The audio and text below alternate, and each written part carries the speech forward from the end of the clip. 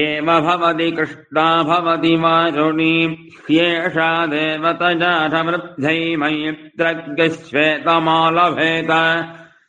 वारुणम् कृष्णमपाञ्चौषधीनाम् च सन्धावन्न कामो मैत्रीर्वा ओषधयो वारुणीरापोपाञ्च खलु वा ओषधीनाम् च रसमुपजीवामो मित्रावरुणावेव स्वेन भागधेनेनोपधावति तावेवास्मा अन्नम् प्रयच्छतोऽन्नाद एव भवति